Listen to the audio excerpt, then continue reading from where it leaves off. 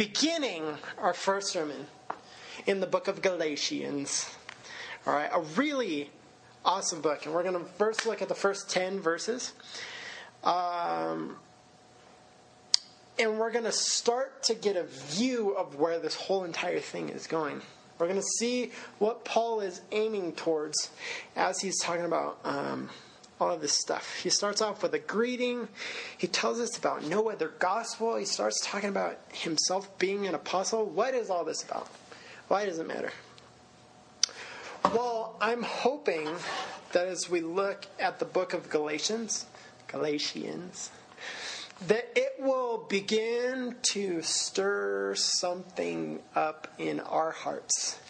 And it will prompt us to grow and transform and change as the Spirit leads and as Jesus calls. Amen? Amen. So, has someone ever served you? Do you know what I mean? Not like, you just got served, but I mean like, has someone ever served you, like in the role of a servant? Served you something, done something for you, humbled themselves in order to serve you in some way. I can think of a few experiences. As those people have served you, think about that memory. Anywhere in that occurrence, did you ever feel uncomfortable? Did you ever feel like, I don't want you to do this? No, just don't serve me. Don't. Right? Kind of like Peter when Jesus gets down to wash his feet. And Peter's like, oh no, Lord, you cannot touch my feet. I am not worthy for you to touch my feet. You're the king. You're the chosen one of God. And you would serve me? I can't allow it. Now, question. Those who don't allow themselves to be served, to receive some kind of gift, are those people really being humble? Or are those people being proud? Are they saying, oh no, you can't serve me because I don't want anybody to know that I need help in some way. I don't want people to know that I need to be served. And when I've been served by people who have humbled themselves, it makes me feel uncomfortable, awkward, weird. Like, I don't even want you to stop, please. I would almost rather people be mean to me than humbly serve me. Because when they humbly serve me, it calls me to meet their service with my own humility. And it's easy to be proud. It's easy to be comfortable in my arrogance. It's hard to be humble. And when somebody demonstrates true, genuine humility to me, if I'm not meeting their humility with humility of my own, not the humility of, oh, don't serve me, I'm not worthy, but the humility of allowing them to serve me, then my arrogance kind of shows and my pride kind of comes out, and then people look and, oh, that's where the uncomfortable comes from. Does that make sense? Well, in Galatians, Paul is going to talk about this foolishness. All right, this foolishness of the Galatians. Right? In fact, he starts off chapter 3. Chapter 3, verse 1, he's like, you foolish Galatians. And you're like, what are they being foolish about? What is all this? What is this foolishness? I want to know. And what I want to talk about is, as we're talking about the arrogance of not allowing yourself to be served, I want to talk about the arrogance of foolishness. Foolishness is very arrogant. You think that fools, because they're not filled with wisdom, that there would be like this auto-humility that kicks in, right? Not true. In fact, less informed, more ignorant, foolish people who know less about life tend to be more arrogant because they don't see the error of their ways. Is that making sense? In fact, Proverbs 12:15, anybody know it? 12:15 says, "The way of a fool is right in his own eyes." A fool is right in his own eyes, or the fool is justified in his own eyes. The fool is comfortable with the way things are and the way that he is in his own eyes. The fool doesn't see any need for change. And not because of a clear, calculated wisdom of, I considered this, and I've prayed about this, and I've brought this before the Lord, and I've carefully considered the counsel of the wise people, and I've heeded it. Not because of that, but because they're already right in their own eyes. In fact, the fool has this thing within them, this like little switch in their head. You know when a circuit gets short-circuited, it's like, right? There's like this bypass switch that goes off in a different direction. The power doesn't go where it's supposed to go. As the current of electricity is traveling along our brains, it's almost like the fool has this short circuit that goes and diverts the power elsewhere. And this short circuit says, I am right about everything. The fool is right in his own eyes. The fool has a short circuit in their reasoning, in their rationality, in their ability to be given over to wisdom. See, wisdom starts when you say, I don't know everything. Wisdom starts when you allow yourself to listen to the counsel of somebody who is wise and allow them to give you input into your life. But rather, the fool is the one who has that short circuit in their rationality that goes and diverts the electricity away from where it's supposed to go. And it says, whatever you just said to me, I'm right. Cool? I think this is the foolishness of the Galatians. See, the way they're living and the way they're doing Christianity in these churches of Galatia, they're doing it as wise in their own eyes. They're doing it as fools. They're doing it in a place where there isn't the ability of someone to speak into their lives. And that's why the first part of this whole letter, Paul's going to have to establish his own apostleship and say, listen, I'm not just an apostle from man. I'm an apostle appointed by God himself. So these words I'm about to speak to you in the rest of this letter, I want you to heed these words.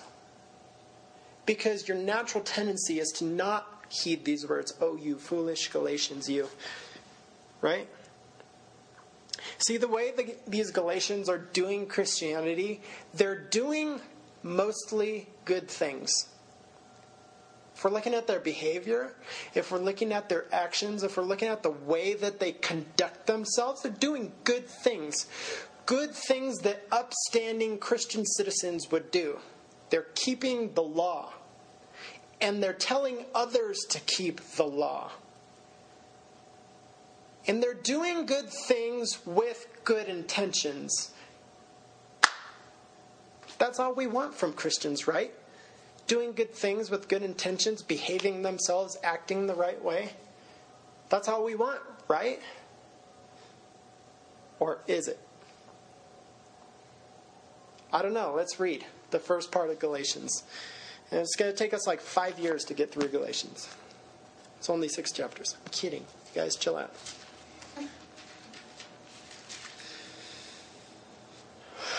This is how Paul starts off the letter of Galatians. Starts off with a greeting. As opposed to his other epistles, there's not a prayer for the churches of Galatia in this letter. He skips the prayer part and starts already correcting some notions of the way that they're doing things. So he says this, Galatians 1:1, Paul, an apostle, not from men, nor through man, but through Jesus Christ and God the Father, who raised him from the dead, and all the brothers who are with me. Paul's saying this. I'm an apostle not appointed by man. If I was appointed by man, anything I'm about to say, you would ignore it because you're foolish and you're wise in your own eyes. You would disregard it. You would short circuit it and say, I'm auto right. Galatians can't be wrong. So he points out, I'm an apostle not by man's will or through man, but by God himself. The Lord Jesus Christ and his Father, it was his good will to make me an apostle to deliver this very message to you. So these words in these 6 chapters of this letter, I hope you're listening, because you need to hear this. And not from me, Paul, but from God himself, the one who appointed me.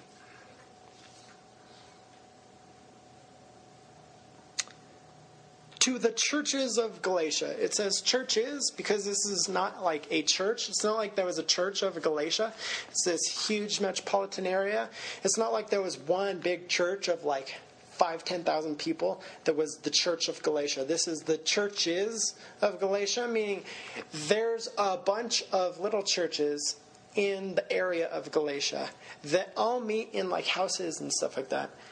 And he's writing to all of them. He's writing one letter, and it's to be distributed amongst all of them because all of them seem to have the same thing going on. Do you know what I mean? Like, although they're different little bodies, individual bodies, this geographical area that holds this portion of the body of Christ, it's all infected with the same kind of thing, this common thing. Right? So he says this, grace to you and peace from God our Father and the Lord Jesus Christ, who gave himself for our sins. He specifies that about Jesus Christ. Right? He gave himself for our sins to deliver us from this present evil age according to the will of our God and Father, to whom be the glory forever and ever. Amen. Sounds like a good greeting, right? Amen. I would love to start off a greeting like that. Listen, you guys, you need to listen up because I'm not here because somebody told me to be here. I'm here because God told me to be here. And these words I'm about to say, these are mine. These are from Jesus. And so you need to open up your dang ears right now, you foolish Galatians, because listen, this is what God has to say to you. That would be pretty boss to start off a letter that way. Okay, so this is... After that lengthy introduction, and he's like establishing already his apostleship, this is what he says, starting in verse 6. He goes, I am astonished. I am surprised. I am taken aback that you are so quickly deserting him who called you in the grace of Christ and are turning to a different gospel. Here's the foolishness. You are believing a different gospel other than the gospel that was preached to you. And he says, not that there is another one. It's not like there is another gospel, but you're believing some other version of whatever this is. You're believing something else and basing your life upon that apparent truth. And you're living like there's another gospel. But he goes, listen, there is no other gospel. There's no other gospel than the gospel of the grace of Jesus Christ. Not that there is another one, but there are some who trouble you and want to distort the gospel of Christ. But even if we or an angel from heaven should preach to you a gospel contrary to the one preached to you, let him be accursed. If a man shows up, says he's a prophet. If an angel shows up, shining in glorious heavenly splendor, and starts telling you a different gospel other than the gospel of the grace of Jesus Christ, if anybody does that, let him be accursed. Let him be damned to hell. Man, that's intense. Paul's not messing around here. Right? Paul's going after it. And I can imagine that writing something like this might have felt a little bit uncomfortable. Like you're calling people out on their stuff. Like you're telling people like, you know, you're doing the snappy fingers. You're saying this isn't what Christianity is about. It's not just about doing good things. It asks the why question. Why are we doing good things? Make sense? Let me read this last verse, verse 10. For am I now seeking the approval of man or of God? Or am I trying to please man? If I were still trying to please man, I would not be a servant of Christ.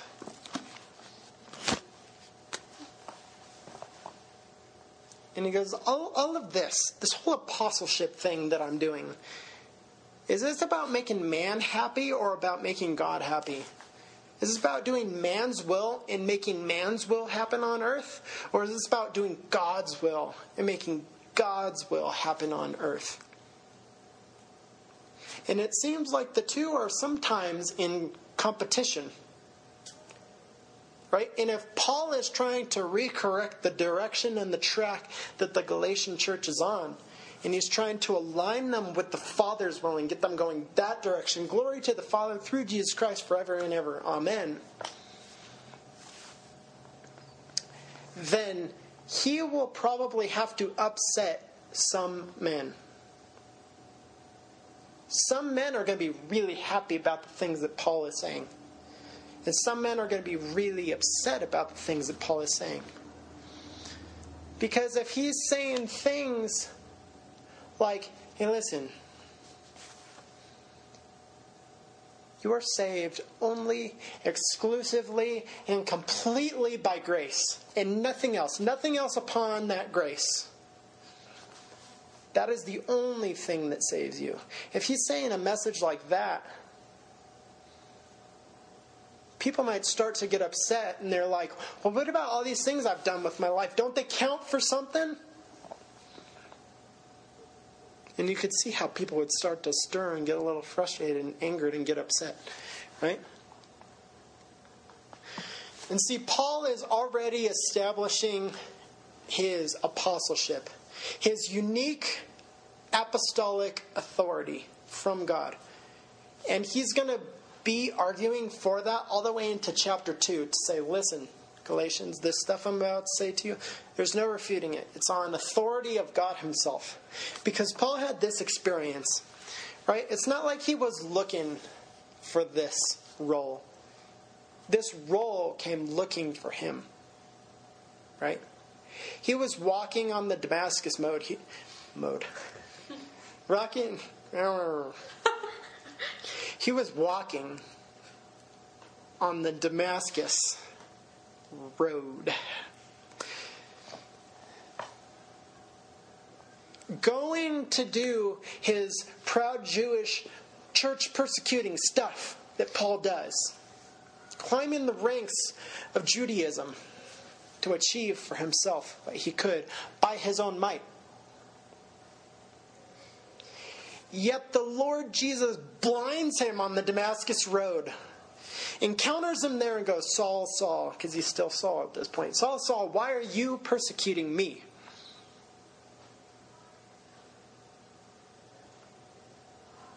And at that time, Saul was like, who are you? What is this all about?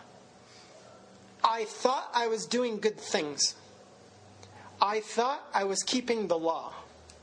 I thought I was living in a way that pleased God.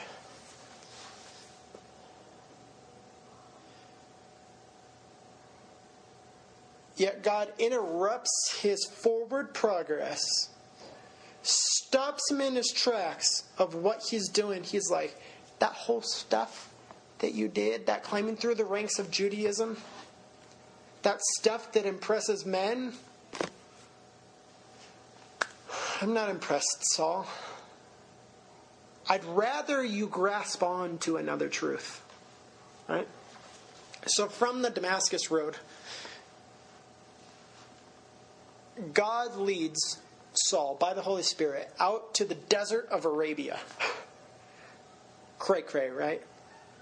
Out to the desert of Arabia to speak to him one-on-one the gospel of Jesus Christ. and to reveal his purposes for the church and for his purposes for the world in Jesus Christ. And upon encountering these truths, Saul came back a different man. In fact, he wasn't Saul, he was Paul. Saul went from Damascus to Arabia, had this literally blinding experience, like the truth of Jesus Christ just knocked him over, like he couldn't see anything else. The world was wiped away, and all that was before him was the blinding light of the truth and the grace and the love of Jesus.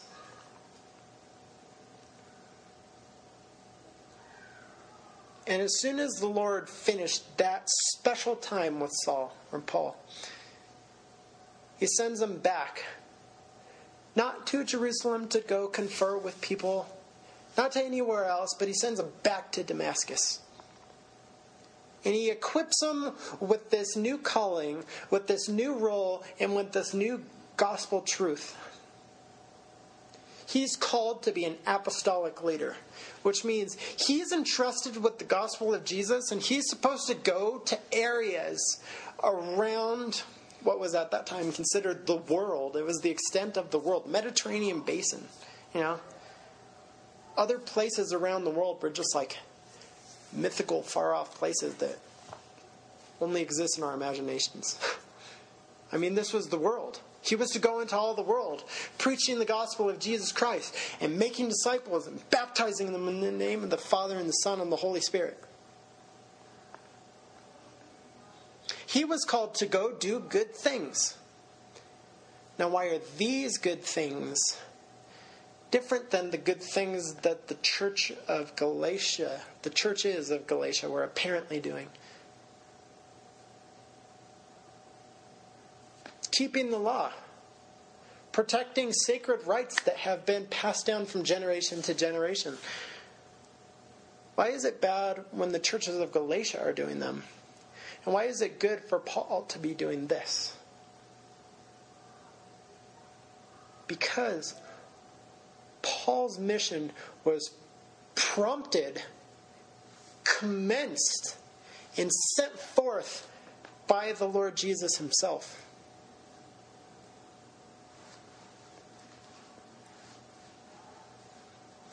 And he is giving this message after he comes back from his desert experience. Listen, you foolish Galatians, there's no other gospel. And I don't know how to say it any plainer. There's no other gospel than the gospel of the grace of Jesus Christ. No other option. The implication is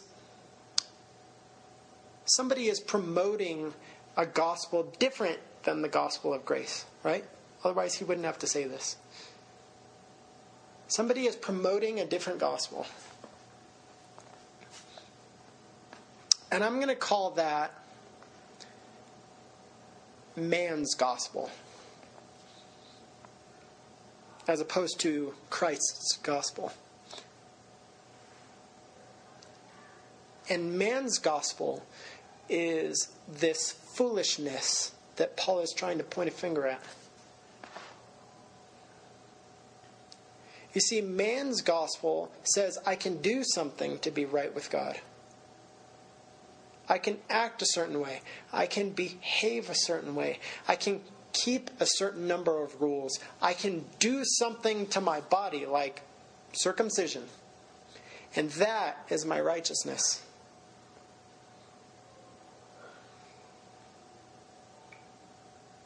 Sounds good, right? Do good stuff. God's happy with you. Act a certain way. You make him pleased and get this angry, nagging God off your back. Well, let me ask, is that image of the angry, nagging God the image of the true God? Or is that the God of a different gospel?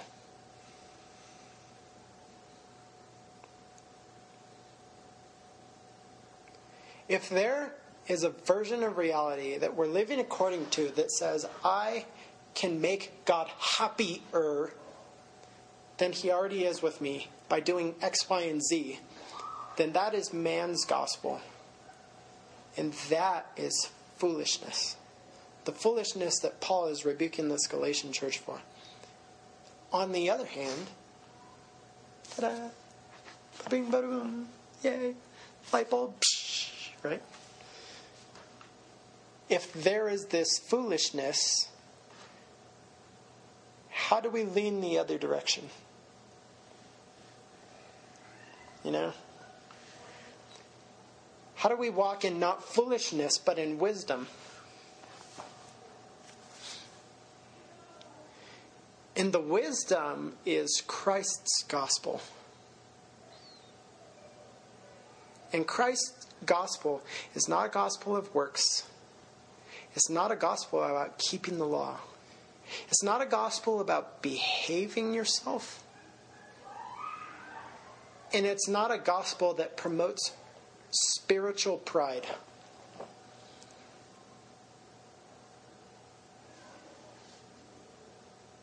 Christ's gospel is to be humbly, completely, totally bowed down at the wonder and the awe and the works of Jesus Christ. And that's harder than living by works. It is harder to do nothing about our own state of imperfection. We're all imperfect. We all have a state of imperfection. We all have things about us that we're not happy about, or that people around us are not happy about, right? It is easier to work and change ourselves and change our habits and change our beliefs and become a different person. Do enough, strive enough, try hard enough to please man. It is easier to do that because we can see immediate results, as opposed to live by the gospel of grace. Because that requires faith. It requires faith to believe that somebody who I can't see at this moment died for me and made me right before God and before man. And there is no man or no enemy to fear, because I'm righteous by the only judge who can call anyone righteous. Martin Luther, you guys know Martin Luther? Not the king. Not the, I have a dream. He was a good Martin Luther as well. But you know the other Martin Luther? Like the father of the Reformation? Like the one who nailed the 95 Theses to the church door at Wittenberg? He was like, listen, boys, I want to have a talk. It's all about grace and it's not about works. In fact, people say that it was Martin Luther's reading of the book of Galatians that prompted the Reformation. That's powerful. So what could the reading of the book of Galatians prompt in our lives? Radical Christ-honoring, desirable change? Maybe. Hopefully. That would be nice. Martin Luther had to say this about Galatians in his commentary on the book of Galatians. He says this quote, "To be convinced in our hearts that we have forgiveness of sins and peace with God by grace alone is the hardest thing."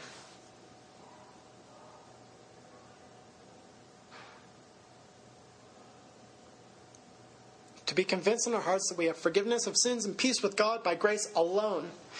That's the hardest thing. Yet that is the call to live by faith.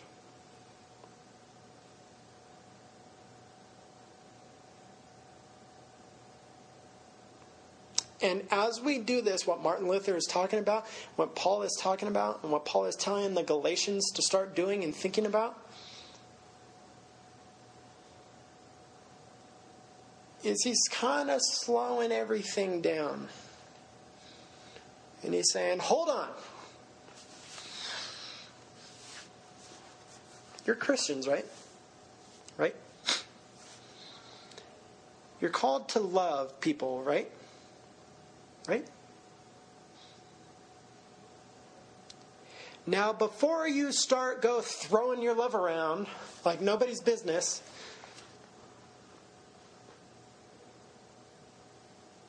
before you start loving people with your works,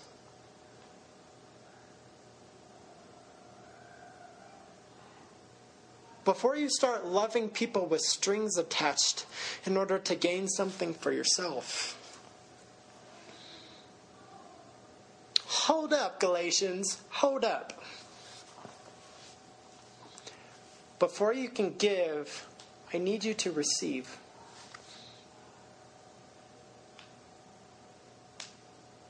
Before you can go start giving love and acting right and being righteous and living the right way and doing the right things and behaving yourself,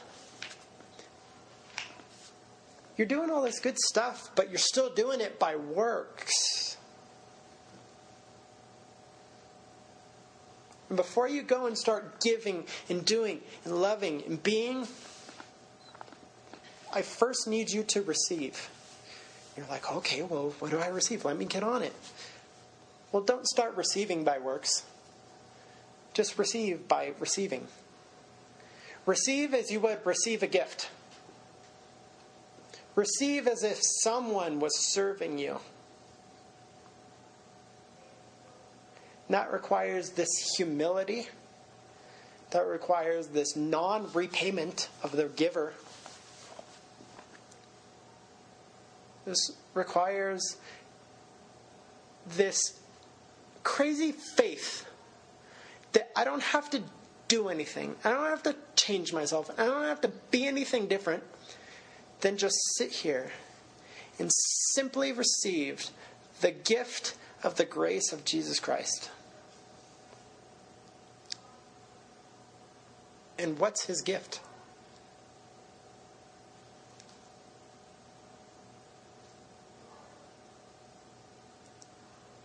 His gift is himself.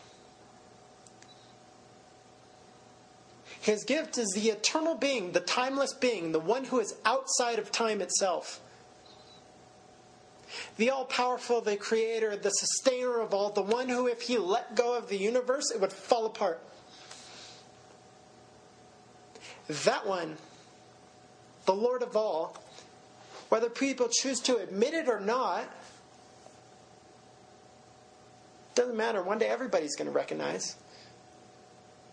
That one, the biggest, the greatest, the most powerful, humbling himself and washing the feet of his disciples in the form of stepping into time, becoming a human, humbling himself, obeying to the point of death, even death on a cross, and giving himself for those who would choose him. And he extends that to any who would choose him. He's not willing that any should perish, but that all should have everlasting life. This is the gift of himself. And it's not just a gift, it's a humble gift. It's a humble gift that the all-powerful would become nothing and die to give himself to us so that his life would become our life.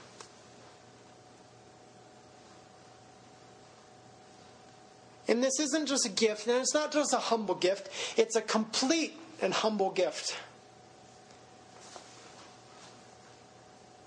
Meaning, in his death was everything that we needed to be reconciled with God. Everything. Jesus equals everything. And not anything on top of that. And not some keeping of the law, and not some keeping up appearances, and not some behaving before particular people and not in front of other people.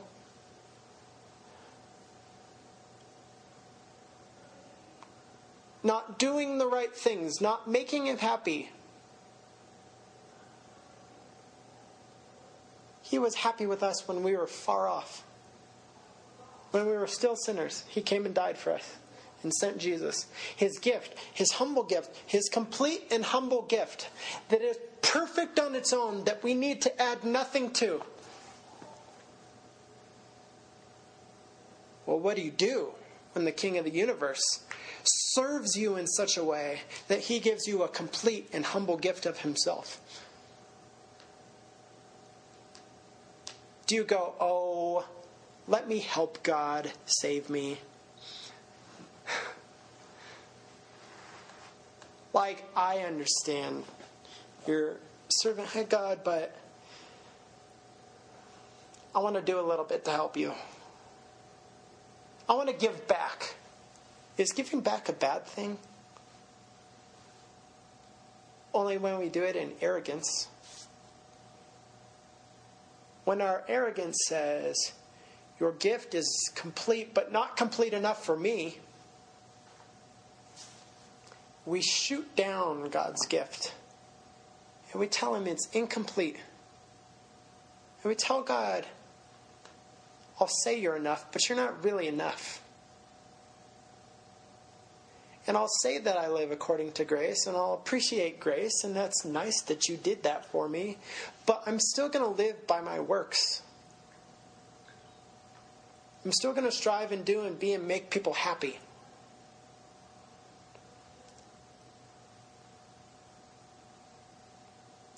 This is where Paul is correcting the Galatians. He goes, just sit there and just receive that gift. Before you do anything, I want you to do stuff eventually. Hang on. Before you do anything, stop spinning your wheels in the mud and just chill out for a sec. Just receive this gift of grace and let it wash over you and transform you and make you into something totally different. And when you go and live the way you're now called to live, you won't be doing it out of this foolishness. You'll be doing it out of the wisdom of you're not trying to earn what you already have. And now you can participate with God in the works that he has prepared for you before the beginning of the world. Good works, good things. But now it's different because you get it. And your good works are not to earn the salvation that is only a gift. Your good works are the expression of the love that was first expressed to you. Amen? Amen. Let's pray. Dear Lord, help us to recognize this. Help us to get this through our heads and our hearts. Let this become a reality in our lives. Let us be people who learn to receive your complete and humble gift of yourself. God, let us remind us when we're trying to earn what we already have. And as we do good things and good works, let them not be to make you happy, but let us do those because we know that you're already happy with us.